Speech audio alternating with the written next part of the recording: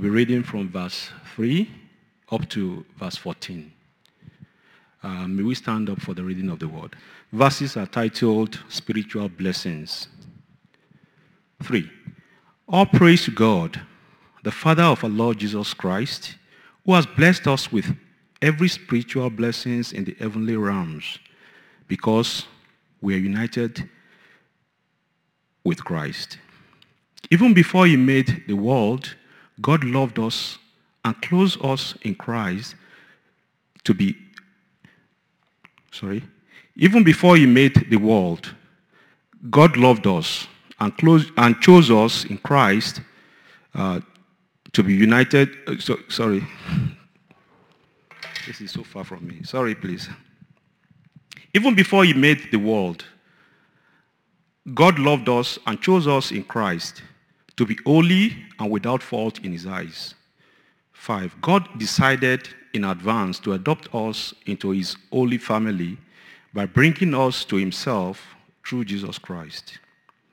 This is what he wanted to do, and it gave him great pleasure. So we praise God for the glorious grace he has poured out on us who belong to his dear Son. He is so rich in kindness and grace that he purchased our freedom with the blood of his Son and forgave our sins. 8. He has showered his kindness on us along with all the wisdom and understanding.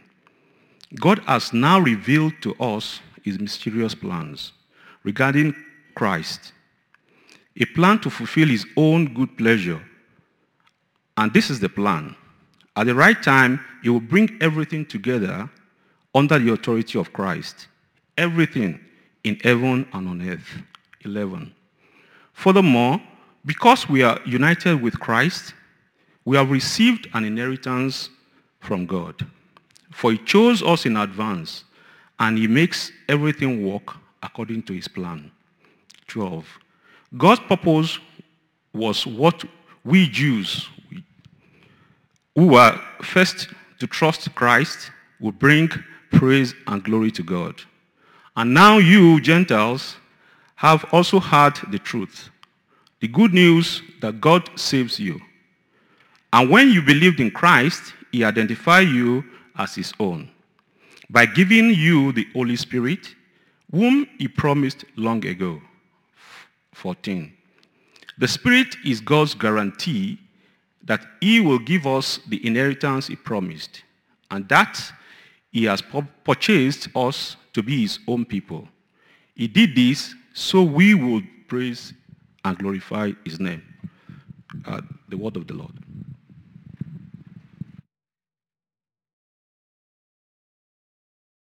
Thanks, Toba.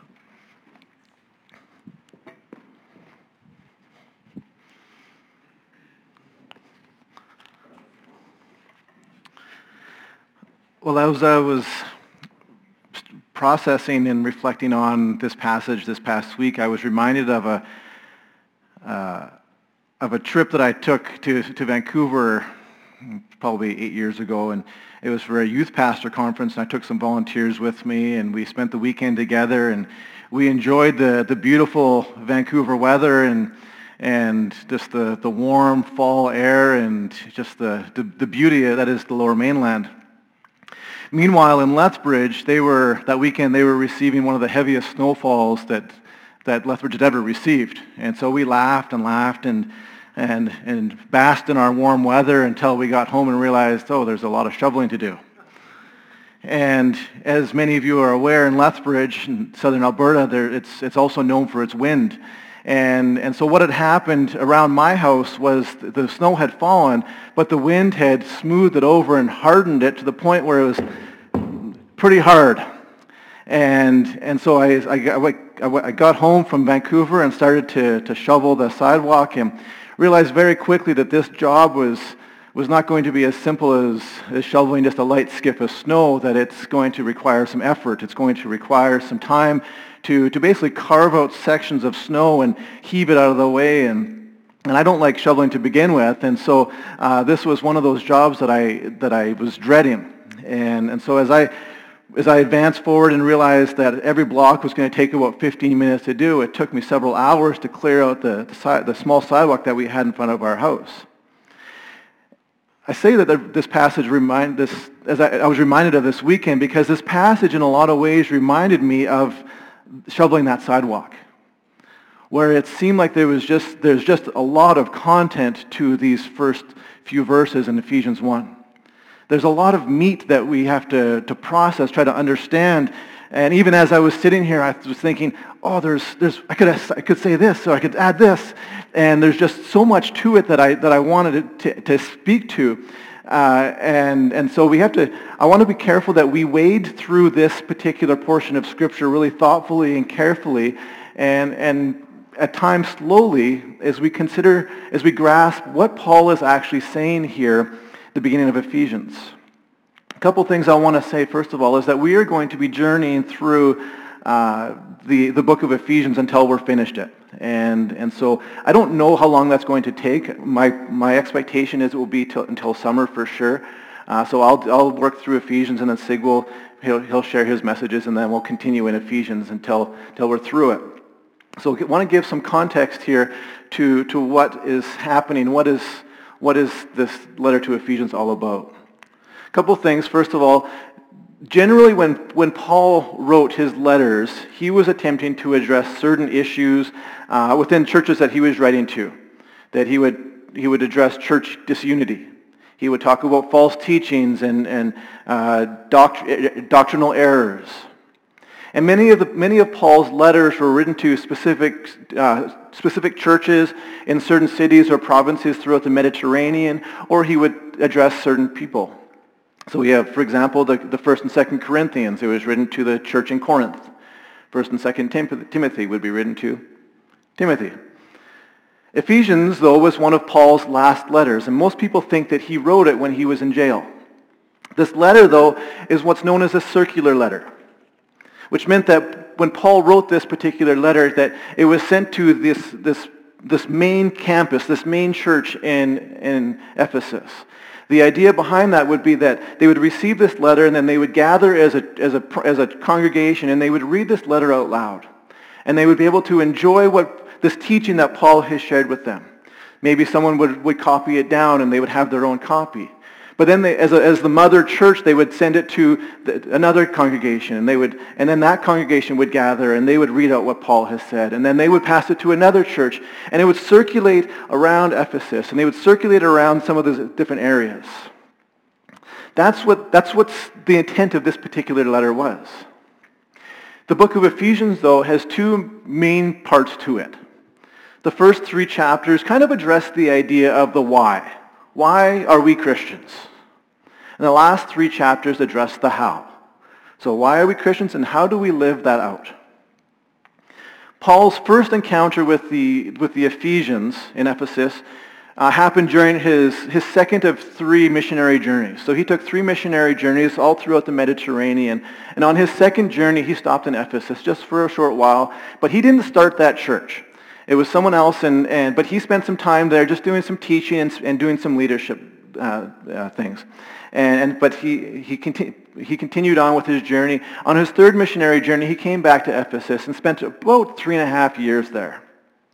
And so Paul has this familiarity, this affinity with this specific group of people. Ephesus, if you're not aware, is in modern-day Turkey.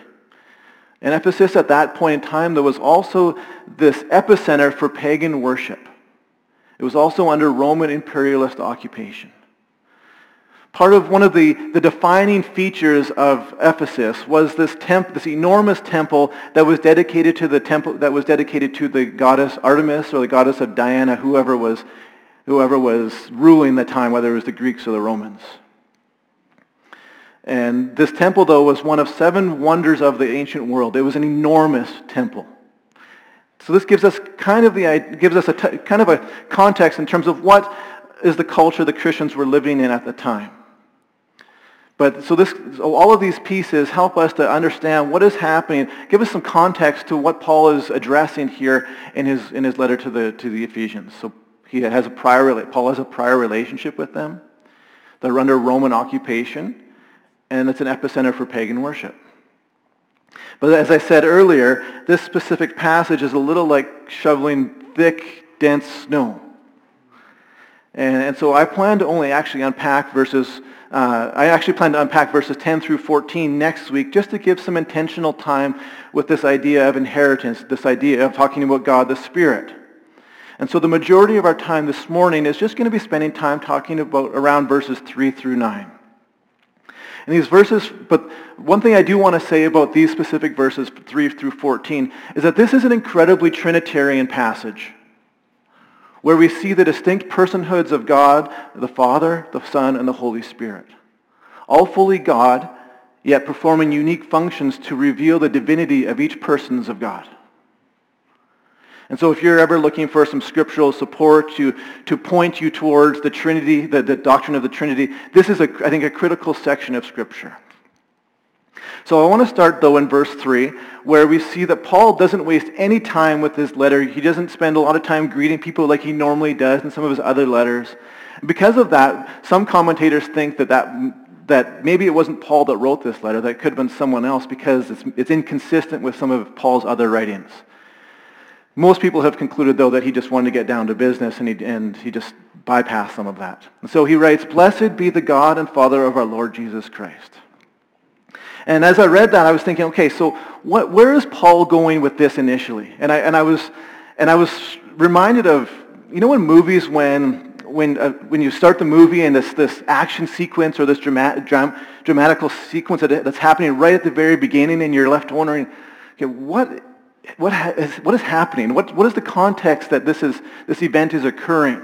And then the scene pauses and it says 6 months earlier, ... or 2 years earlier, and then it kind of flashes back to a scenario, to a scene that begins to lead us to a series of events to that particular moment.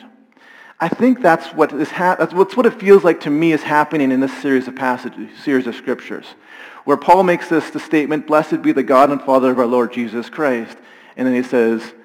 there's flashback. And so this statement seems a little out of place in a bubble. And so as Paul backtracks to help us grasp what is the context that he is using to come to this conclusion. And he writes in verse 4, "He chose us before the foundation of the world." He chose us before the foundation of the world. That means that even before God created everything that we know, including you and I, God chose us. Genesis 1, in the beginning, God created the heavens and the earth. Even before that moment, God had a plan to choose us. Well, what did he choose us for? And what we see in the following verses is that he chose you and I to be in his family. That even before he created all things, God had in his mind that he wanted us in his family. Now, the word that Paul uses here to describe this idea in verse 5 is the word adoption. Before all of creation, God decided he wanted to adopt us. Now, the best way that I could describe this idea of choosing to adopt us without it seeming like certain people are pre-selected is if I were to go home today after church and see my 3 kids, Abigail, Silas, and Elizabeth, and say to them, "Abby, Silas, Ellie, I love each of you equally. I'd like to take you for ice cream. Who wants to come with me?" Now, at this point, I have declared my love for each of them, but I haven't pre-assigned who I'm going to take for ice cream. Instead, I have chosen each of them and said, "I'm choosing you 3, but I'm giving you equal opportunity to accept my invitation. And I've said, I'm choosing each of you to join me. Now will you accept my invitation?" Now, this is a pretty simple illustration for this context, but the idea of adoption is a lot more intensive. If you've ever been adopted, or you know someone who has gone through that process, or maybe you've considered or you looked into it, you know that the adoption process can be challenging. You know, there's lots of emotions, lots of ups and downs. It's quite intrusive as the agencies try to match up the best family for each child. You submit an application form. You describe why you think that you are a suitable candidate. You'd include your medicals. You have to attend a seminar. During that seminar, they spend time getting to know you and letting you know what you're getting yourself into and laying before you expectations as well. The application that you submit also requires multiple reference checks. They check your finances, they check your criminal record check, they check your child intervention record check, they check your medical reports, your birth certificates, your marriage certificates, even your parents' certificates. The agencies are incredibly thorough when it comes to adoption. And after the application has been assessed, then you have a home visitation, and a social worker comes to your home, and they begin to assess whether they think that you are a good match for one of their kids. And they would do a home study, and then you wait. And you wait some more. And you wait maybe up to 6 months, all the way up to 7 years potentially. And it's not an easy journey for the people who are considering adoption. And it's not simple. So what motivates parents to adopt kids? Love. The love that they have for a child that they don't know yet motivates them to take all of those steps. The love that they have for a child that they don't know yet motivates them to take all those steps. That child hasn't done anything for them. There hasn't been anything based on performance. It's just been strictly their love for a faceless child at this point. Yet they've already chosen a child because their love leaves them with no other choice. They are compelled by love. And the motivation for God's adoption process isn't actually that much different. Paul writes, I'm going to read the verse again, but I'm going to read it from the Message version. Just to give you an idea, just before I read this, as I was preparing this message, and I found myself just stewing over a number of different questions as I was wrestling with this scripture. And if you go to my office, you'll see this whiteboard. What I have, Natalie saw it this week, and she's like, "You're like a mad scientist. It's like all over the place. You know, one of those crazy people that have pictures and conspiracy theorists and stuff like that. That's what this whiteboard looks like. And so there was a lot of reflection and processing that I was going through as I was considering this. And so I think that the Message version is helpful in this sense, just to kind of simplify things. It's almost like having pre-chewed food. And so this is the passage. It says, because of the sacrifice of the Messiah, his blood poured out on the altar of the cross, we're a free people, free of penalties and punishments chalked up by all our misdeeds. And not just barely free either, abundantly free. He thought of everything, provided for everything we could possibly need, letting us in on the plans he took such delight in making. He set it all out before us in Christ, a long-range plan in which everything would be brought together and summed up in him.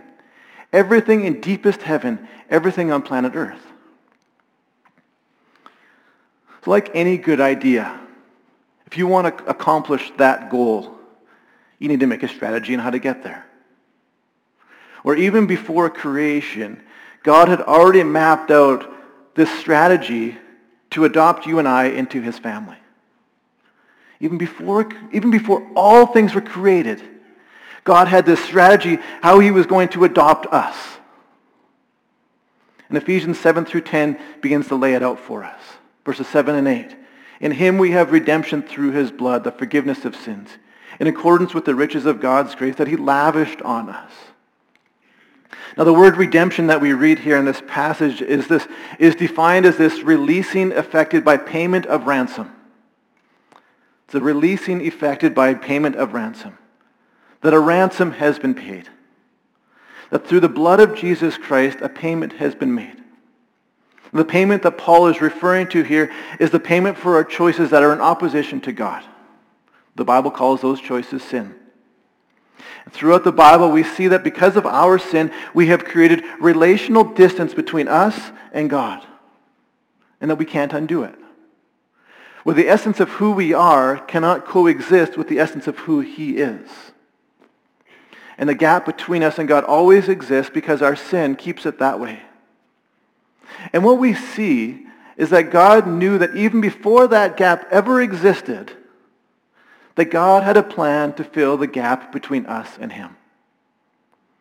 The Bible tells us that in order for that gap to be filled, that there's a cost for the choices that we make. The Bible tells us that the payment for our sin choices is death. Because of our sin choices, we deserve death. In order for that redemption payment to be made then, it would require someone's death. But God's plan, before the creation of the world, was that he would send his own Son to be that death payment for humanity. That it's Jesus that would redeem our death so that we wouldn't have to. Jesus would pay our ransom.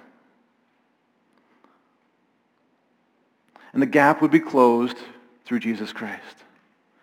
God recognized before creation that in order for this adoption plan to work, humanity was to be redeemed for their choices. That God was the only one who had the ability to make that payment for our sins.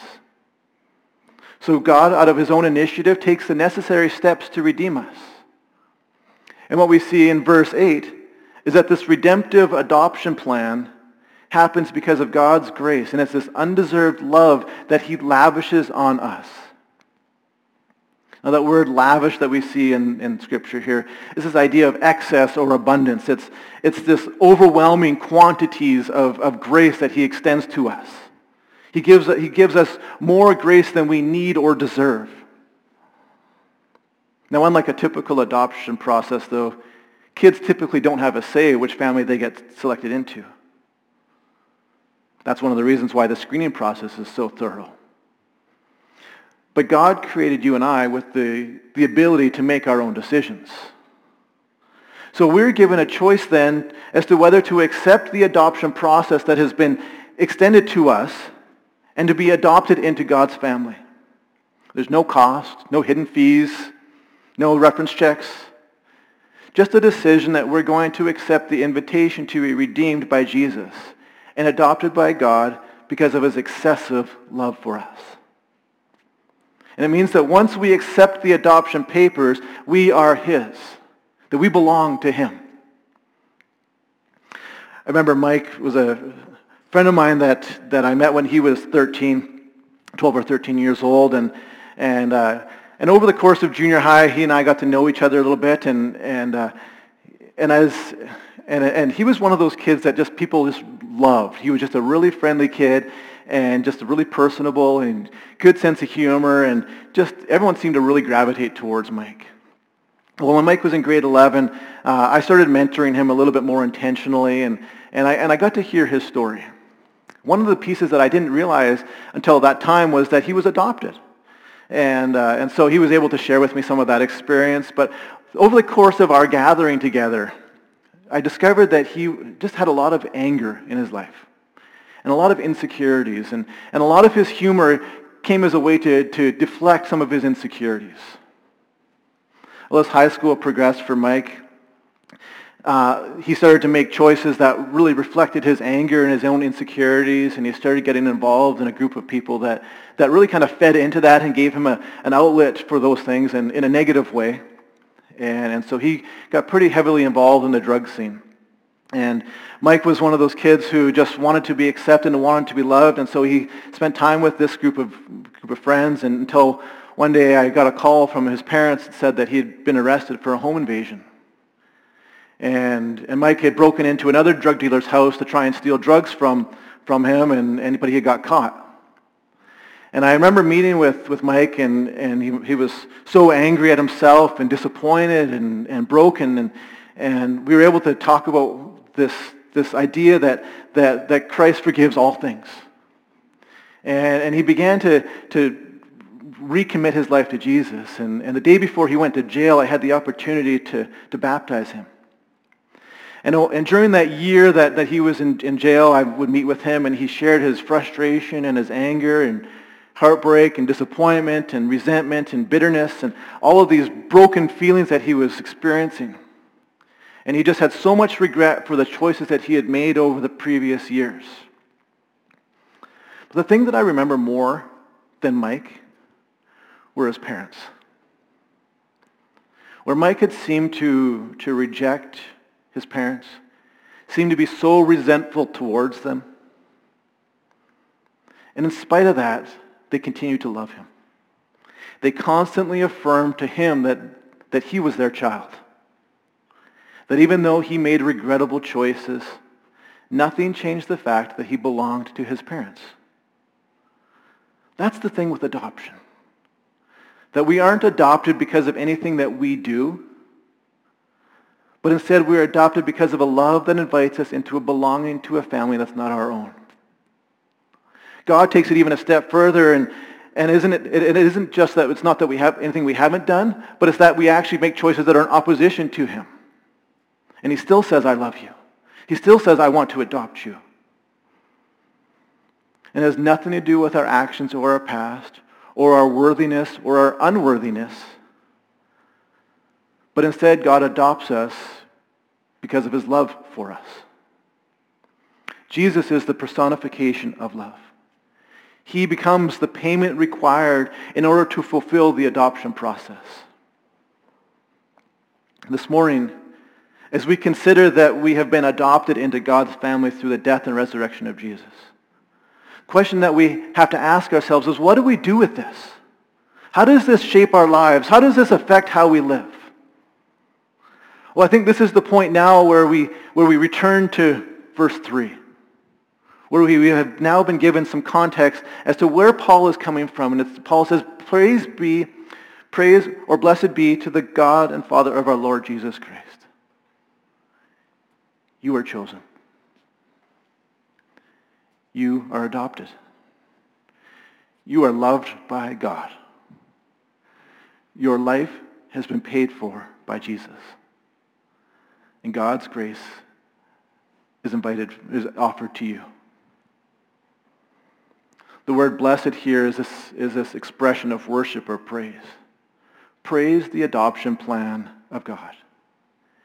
And he's inviting us not just to be in awe of his love and grace for us, but he's also now inviting us into a relationship with him.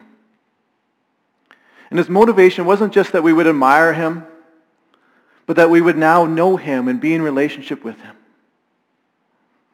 So here's 3 ways that we can respond to our adoption into God's family that reflects our worship in God. 1, live out your freedom. When a child is adopted, when Mike was adopted, his parents didn't know what he had done or what he was going to do. It didn't matter to them. They knew that the child that they were receiving wasn't going to be perfect. But they accepted Mike exactly as he was and loved him exactly for who he was. God wouldn't go through this adoption process of allowing his son to die on the cross, only to hold our past against us later. Jesus paid for us to be free. That past is gone. Live out your freedom. Learn about your Father.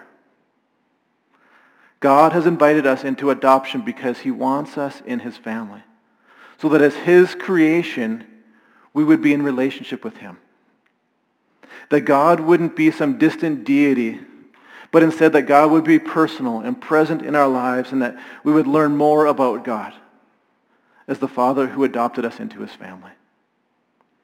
We live to worship God by discovering more about him in his word and through conversations with him. Learn about your Father. 3, love others like family. One of the highlights for many families is getting together for family reunions or holiday celebrations, seeing people that you haven't seen in a long time, reconnecting and sharing stories and laughing and crying and remembering the days of past. But when we gather together as adopted sons and daughters of God, theologically, it's like family again. It's like a family reunion every Sunday, where we, as adopted brothers and sisters, we gather at Thornhill Baptist Church, and we recognize that some of us from Nigeria, Cameroon, Philippines, Germany, and all kinds of places around the world. And we gather young and old, male and female, rich and poor, employed, unemployed. And we gather as adopted brothers and sisters that make up our family. If you have accepted the invitation to be adopted by God, you are part of a family rooted in Jesus Christ. Love others like family. So live out your freedom, learn about your Father, and love others like family. I'm going to invite our worship team to come on up here. There's some of you this morning, though, who have been living in our past. We have information about God. Maybe those that don't have a relationship with him at all. Maybe for some of you, this idea of being adopted by God is this decision that you haven't made in your life yet, but you want to. Where you've been living your life apart from God and you want to be part of God's family. You've just been going through the motions. You've recognized that there's a lot of things going on that then you're saying, I don't really feel like I'm part of this adopted family that God has invited me into. And maybe you're beginning to get an idea of how deep God's love for you, that he thought of adopting you before he created everything. Maybe for some of you this morning, you haven't accepted those adoption papers that God is inviting you to accept. God has chosen you as someone he would like to adopt, and now he's extended the invitation. Well, the ball is now in your court. Will you accept that invitation? If that's you, if that is you, then you're saying, I would like to be adopted into God's family. I'm tired of doing my own thing. I'm going to provide an opportunity for you just to pray a prayer after me. There's nothing magical about the words, but more it's the faith in which you pray these things. If you would like to be adopted into God's family this morning, or maybe you're kind of like Mike was, who've been doing his own thing for so long and has realized I haven't really accepted that invitation. Or maybe I've rejected it, or I've been running away from it for so long. You just pray this prayer after me. Father God, I want to be adopted by you. It's written in your word that if I confess with my mouth that Jesus is Lord, and believe in my heart that you have raised him from the dead, that I'll be saved. I confess that Jesus is my Lord. I believe in my heart that you raised Jesus from the dead. I renounce my past life and accept your invitation to be adopted by you. I want to live for you. Thank you for forgiving me of all my sin. Jesus is my Lord, and I'm a new creation. Amen.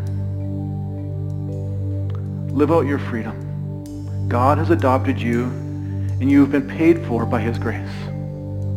Learn about your Father. God has adopted you and wants to be in relationship with you. Love others like family. God has placed other people in our lives who are adopted brothers and sisters in Christ.